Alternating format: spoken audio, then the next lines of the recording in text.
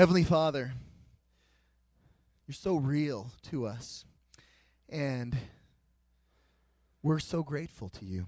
Thank you that we can gather with a bunch of men and goof off and act silly and have fun together, and then just turn our eyes to you and worship you and thank you for creating us, to thank you for all that you've done for us. Thank you for the hope that you give us in Jesus Christ. And I pray that this weekend that we would be open to hearing your voice, that you'd speak to us up here on this mountain, away from all the distractions of home, that you would change our hearts. If we don't know you this weekend, God, I pray that as we hear the truth of the hope of the gospel of Jesus Christ, that we would become followers of yours. And if we are followers of yours, I pray that we would follow you closer than ever before. If we're hurting, that you'd bring healing. If we're questioning, that you'd bring answers. You know every single heart, every detail of every life in this room. And so I pray that you'd meet us right where we are. In Jesus' name we pray. Let's welcome Mark Spence. Thank you.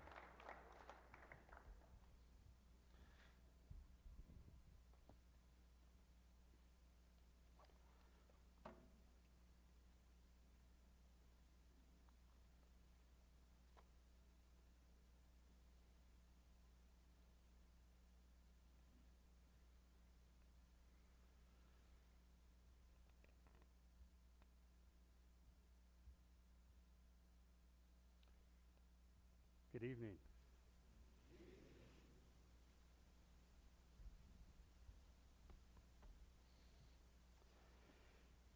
Open up the Word of God to 1 Corinthians chapter 15.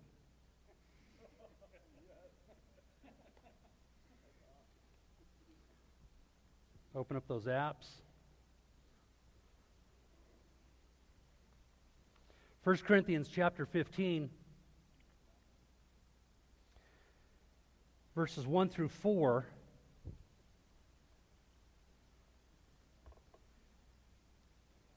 it says, "Moreover, brethren, I declare to you the gospel which I preached to you, which also you received and in which you stand, by which also you are saved, if you hold fast the word which I preached to you, unless you believed in vain.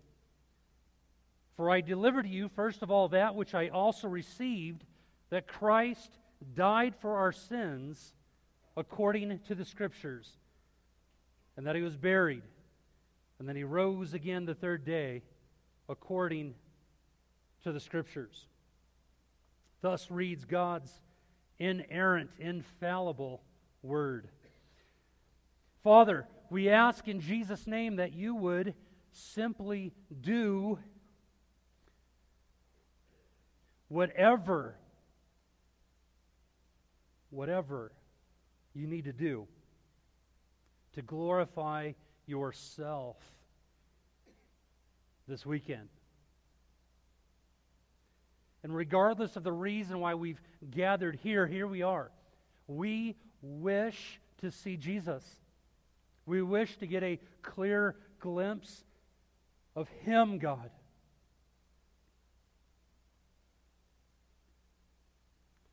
And may you, Father, may it please you, Father, to do so.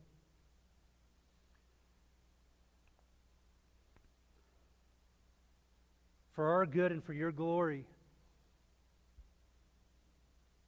we willfully get up on the operating table and we look to you as the great physician to perform heart surgery upon us. As the psalmist said, "Before I was afflicted, I went astray. And in your faithfulness, O God, you have afflicted." As the physician, you're also the nurse, and we believe that you will nurse us to health. So whatever it takes, God, our answer in advance is yes. It is yes. It's 100 million times yes. Yes, yes, yes, Lord. Yes, God. Now tell us what you would have us to do. In Jesus' name, amen. I was, not too long ago, invited to speak to the Denver Broncos before they played the Chargers on a Sunday morning, and I was thinking about what I would share with them. And I was reminded of a Navy SEAL friend of mine. He said, when I was training down in Coronado, there are plaques hung to motivate, to keep our attention, to keep us focused. And he told me about two of these plaques.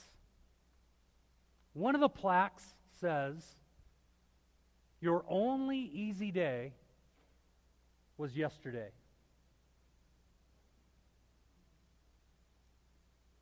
And another one that got his attention,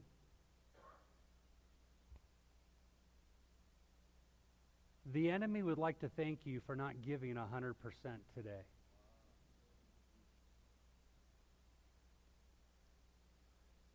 So I changed my whole mind, my whole outlook. Boys ask, are we finished? Are we there yet? Are we done? Men ask, what's next? And I told these Broncos, I said, your whole life, you have said, what's next? What's next? Undoubtedly, you went to school, you went to college, you played Pop Warner, you played junior All-American with people who were just as good as you. And when the coach said, 20 jumping jacks, burpees, push-ups, they did it. And then when they were done, they looked at the coach and they said, are we finished? But you had this mentality in which you said, what's next? And while everybody else hit the showers, you put in more reps.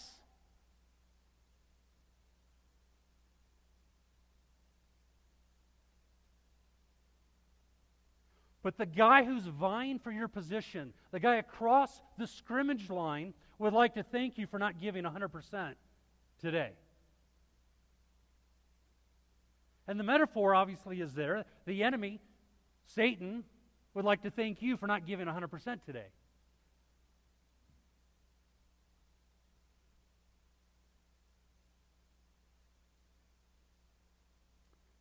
When I was all done sharing with the Broncos, I had a gentleman come up to me and he said, in February I was fined by the NFL because I had a DUI. And the coach came up to me and he fired me. And then 2 weeks ago, he came up to me and he said, do you still want to play?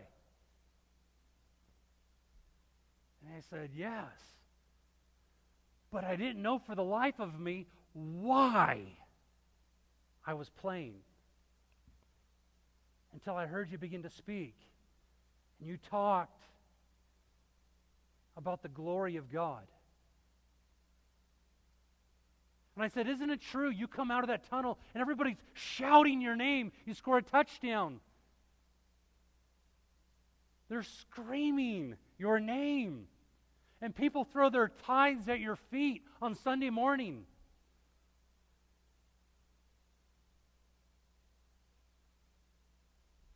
But you were created for so much more.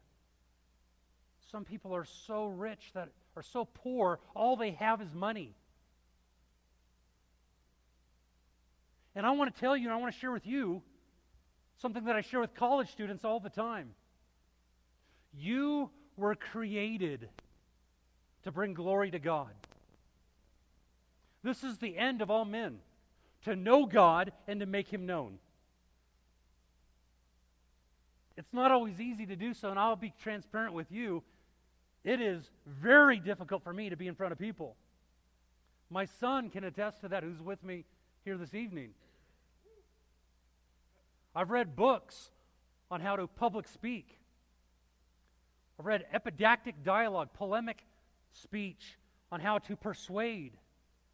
But I'm not up here with persuasive words of human wisdom as if that is going to change you or transform your mind. It's the gospel. It's the gospel that saves. It's the gospel that transforms. And it's the gospel. This is the message that we proclaim to people. You know, not too long ago, I was ministering in Kauai. Right? Somebody's got to do it. So I was in this canoe with my wife, and our guide in a different canoe was taking us to these different beautiful waterfalls. And my wife says, "Hey, babe, you got to share the gospel with them." And I said, "Babe, it's best you just shut your mouth." Precious. She ends up talking me into it. I end up sharing the gospel with him, with Kai. He takes us over to this waterfall. We climb up on these rocks, we're eating this turkey sandwich, and I share the gospel with him. And I ask him, I said, "Kai, have you ever heard this message before?" And he said, "You know, up until last week, I would have said no. I've never heard this message before. But last week, some Christian singer named Jeremy Camp, sitting right where you're sitting, shared this message with me." And I thought to myself, you know, somebody plants, somebody else waters, but listen, God brings the increase as He sees fit, right? And we don't always get to see what God is up to, but we know that He's always up to. He's always up to something. Right? The only box that God fits in is that box that says other. And unbeknownst to this guy, who I just shared the gospel with, and a week prior, Jeremy Camp shared the gospel with him. 1 week from that period where I shared with him, 1 week later, I was going to share the gospel at a Jeremy Camp concert. There were other bands that were playing as well, but I went up to Jeremy Camp and I said, "Hey, man, 2 weeks ago, you were in Kauai. Your guide's name, his name was Kai, and he led you to these waterfalls, and you ate a turkey sandwich." He said, "Whoa!" I said, "Hey, listen, man. Last week, I had the same guide that you had, and he shared with me how you shared with him.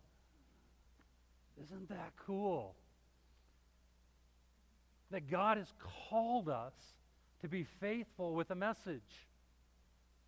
He's not calling us to be fruitful, He's calling us to be faithful. If we're called to be faithful, well, He's going to be faithful to bring forth fruit in His season and in His way, whatever that means, but that's none of my business. He's the Alpha and the Omega, the beginning and the end. Salvation belongs to our God.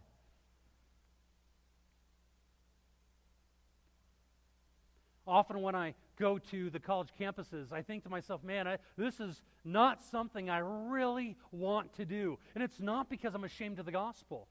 I'm not ashamed of the gospel. It's the power of God unto salvation. But when I get there, I'll say something usually like this. I'll say, "Okay. Oh, man, there's people here." Okay. Ladies and gentlemen, may I have your attention, please? Listen, my name is Mark Spence, and I am a Christian. You see, I'm unashamed to be called a Christian. I believe that Christianity is intelligent. I believe all the hard-hitting questions that man has been plagued with since he has brought a shadow to this planet is answered in Christianity alone. Questions such as, why am I here? What is the meaning of life? What's going to happen to me after I die? If you've asked those questions, you're in good company. Listen, somebody once said, be careful with the questions you ask, because there's answers. You consider all the major religions of the world. They all claim to point to truth to some degree. In Hinduism, their sacred text, the Vedas, it says that truth is mysterious. Buddha, at the end of his life, he said he's still searching for the truth. Muhammad said that he points people to the truth. But Jesus Christ, he enters onto the scene, and he never said that truth was mysterious or elusive or hard to find, or that he pointed people to the truth, or he was still searching for the truth. He said, I am the truth. He said, in fact, I'm the way, and I am the truth, and I am the life, and no man comes to the Father but through me. And then people begin to pick up rocks and stone him, right? Now why? Because here's Jesus, more than a prophet, not speaking from authority, for Jesus never spoke from authority. He only spoke with authority. You see, they're used to the prophets of old who spoke from authority. But Jesus, nobody speaks like this man speaks. He hushed the sea to sleep. He made the lame walk and the blind see.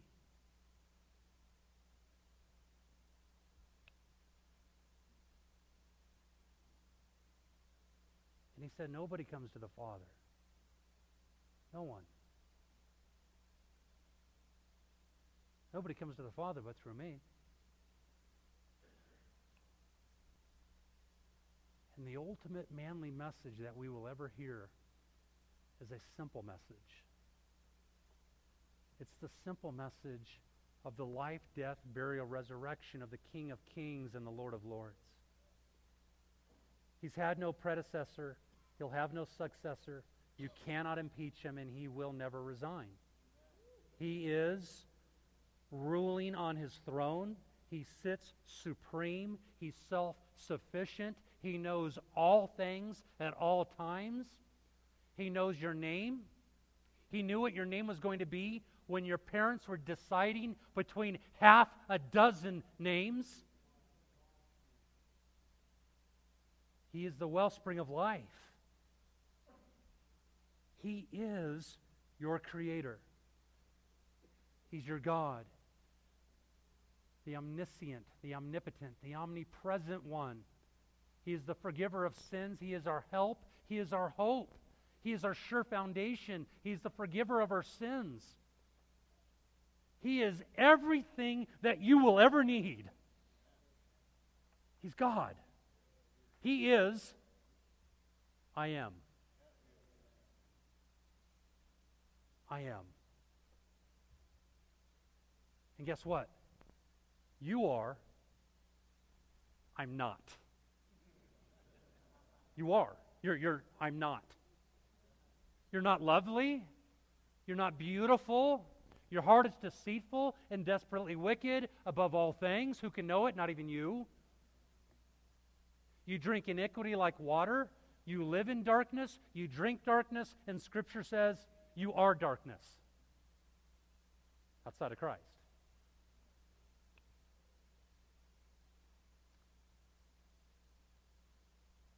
And your sin has separated you from God. His arm is not short that he cannot reach, and his ear is not dull that he cannot hear you.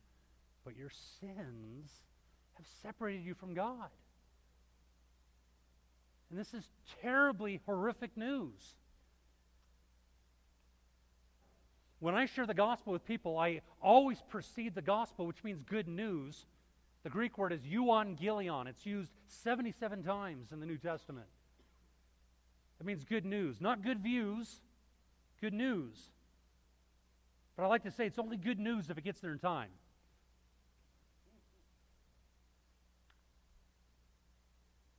But the bad news is that our sin has separated us from God. And I've heard many people say that regardless of what your religion is, that when you die, if your good outweighs your bad, somehow because God grades on a curve, He doesn't grade on a curve, right? He grades on a cross. But if your good outweighs your bad, they think, well, then they get to make it to heaven. You're talking about religion apart from Christ. Man, call me anything, but don't call me religious. Religious.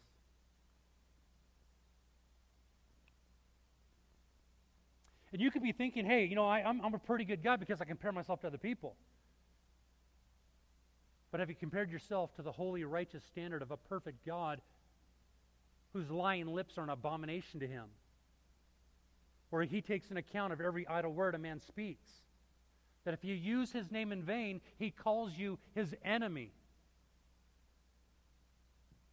I was speaking at a concert. There's like 13,000 people at this concert. And I said, if you've ever texted OMG, you're a blasphemer. And you will not go to heaven. And this kid right up in the front, who paid extra to be near these bands, he said, man, what are you talking about? You don't know what you're talking about. We all text OMG. I said, well, then you're all going to hell.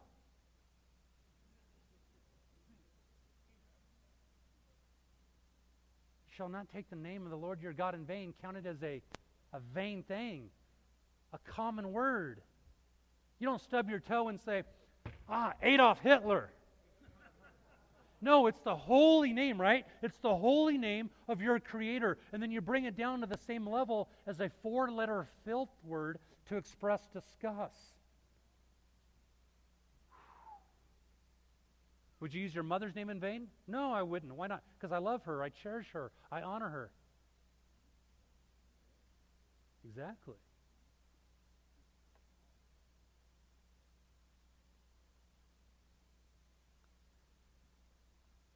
The 9th commandment says, you shall not bear false witness.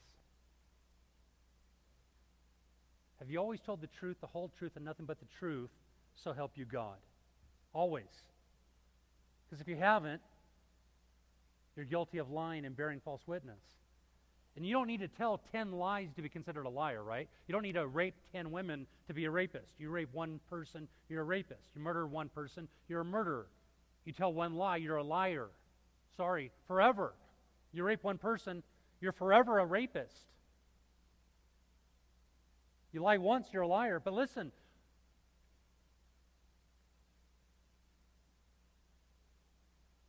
we lie because we are already liars. It comes from within, Luke 6 says. A dog is not a dog because he barks because he is a dog. We're just manifesting what is really in our hearts. The 8th commandment says you shall not steal. Ever taken something that belongs to somebody else? Irrespective, irrelevant of the value. If I reach into your pocket and I take a single dollar bill, and I go to run away with it, you say, stop, thief. No thief will inherit the kingdom of God. All liars will have their part in the lake of fire. Why do we bring out these commandments? Because it's not comfortable, is it, right? It certainly isn't. But you'll never see sin in its true light unless you see yourself as a sinner. You'll never run to Jesus as the cure to humanity's problem unless you realize that He is the great physician who sets people free. We watch football, and when somebody goes to kick a field goal, it says Jesus saves. But the question is, from what?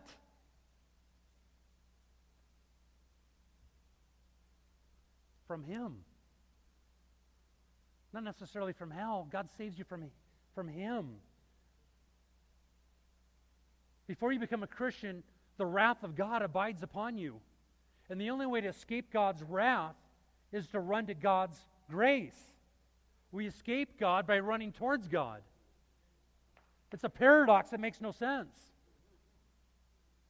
Jesus said, however, if you look with lust, you are an adulterer. And you think nobody knows what I'm up to. God sees it. God sees the people you're with and the people you want to be with. Some people here have a problem with pornography. And some people don't. And that's your problem. You don't. you don't have a problem with it. You just watch it.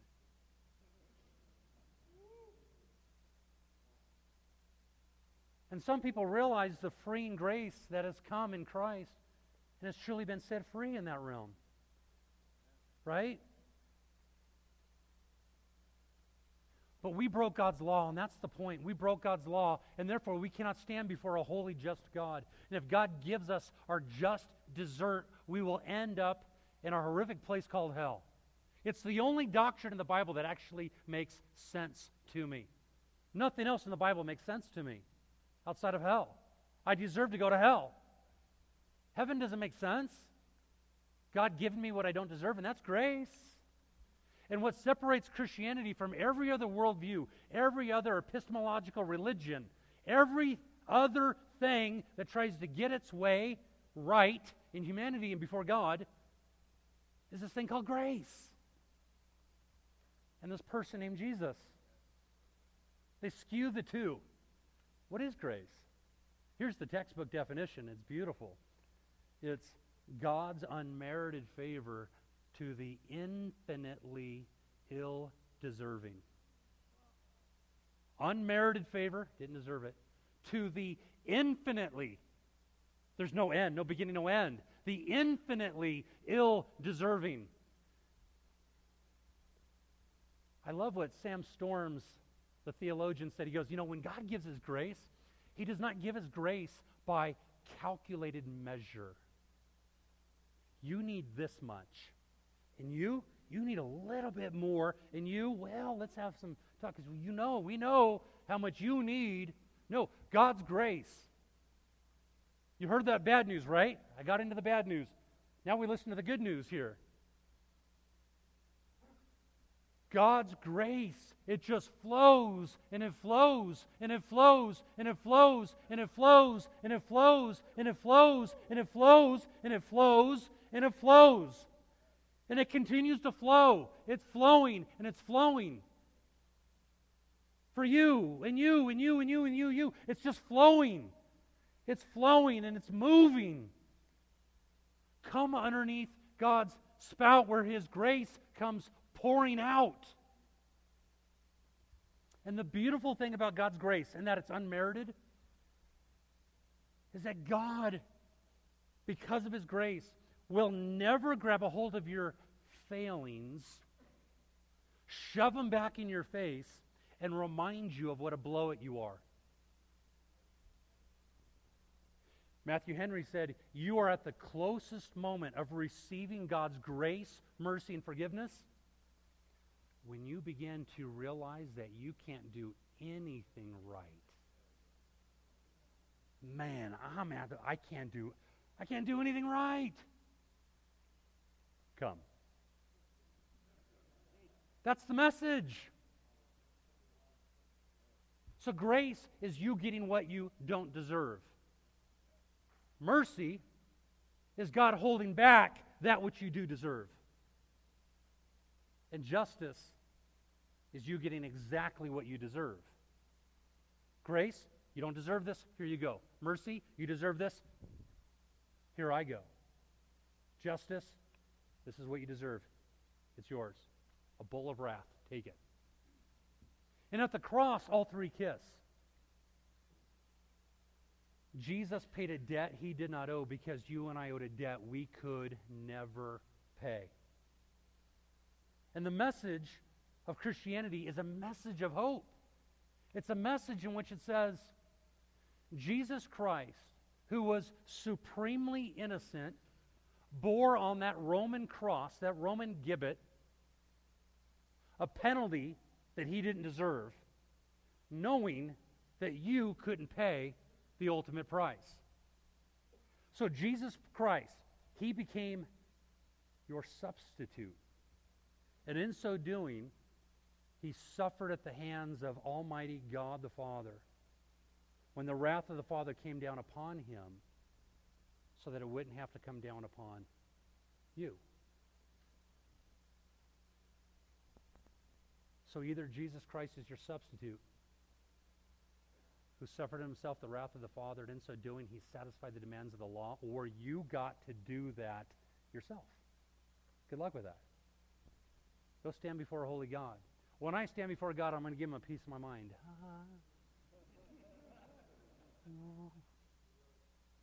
Ain't going to happen. It's at the name of Jesus every knee will bow and every tongue will confess that Jesus Christ is Lord. I won't bow. Yes, you will. Oh, yes, you will. No, I won't. Yes, you will. No, I won't. We'll see.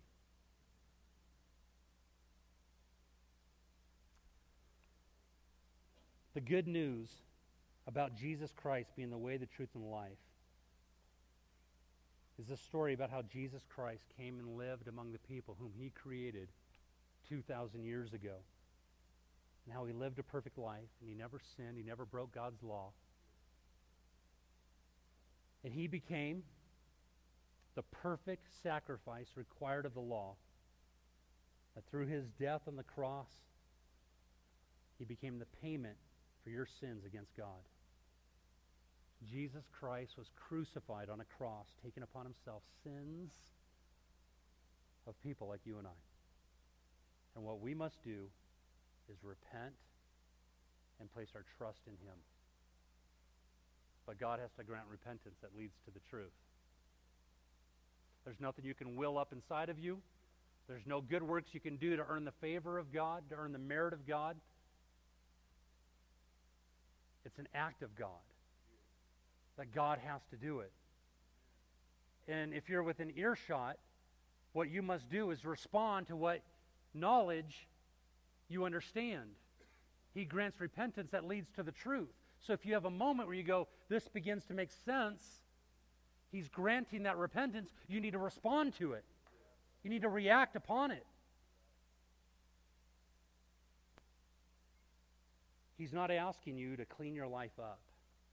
He's commanding you to lay your life down. And he sees nothing lovely in you to save you, but because he is love, he saves people.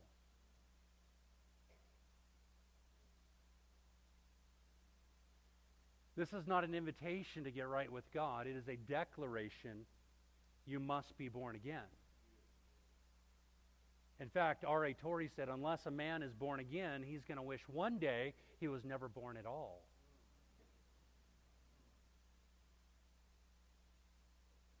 We sugarcoat a message that should be rightly proclaimed from the housetop, from the mountaintop, from the outhouse to the White House. It's a message that sets people free. The truth will set you free, but not until it's done with you.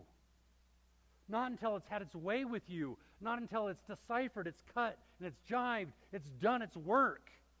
Because the Word of God, it's living, it's powerful, and it's sharper than any two-edged sword. We try to tantalize people's minds through some sort of clever words of apologetics. We need to just get to the gospel. If Jesus just came and died and he didn't live a perfect life, that just puts us back at Adam and Eve. But he lived a perfect life to give us the righteousness of Christ that was required of the law so that we could have a relationship with God. God didn't come to give us fire insurance. He came to give us the ability to see a God who knows all about us, loves us anyways, to know a God, to know the God who created sunsets and surfing and seafood and sex. A God who knows everything. This is who God commands us to turn to. We must repent, right? And it's that Greek word metanoia. We're familiar with it. It means to change our mind.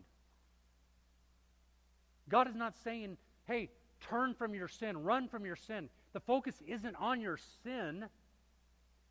Our message is a focus on God. He's saying, look to me and be saved. Because when you look to him, when you're drawn to him, when you come to him, God, I'm leaving everything behind. He's not saying give up your pornography because you can't. He's saying come to me and I will strip you of your pornography. Lying is wrong because God is utterly truthful. Adultery is wrong because he's utterly faithful. The law is a reflection of a holy, perfect, and just God. And he says, come to me and live. Can anything good come out of Nazareth? Come and see. Come and taste. Come and behold God. And that is our message. That's the message I proclaim to you. It's the message we proclaim to our kids. It's one in which it says, listen, come meet a man who knows all about you, and his affection's on you anyways. I don't get it.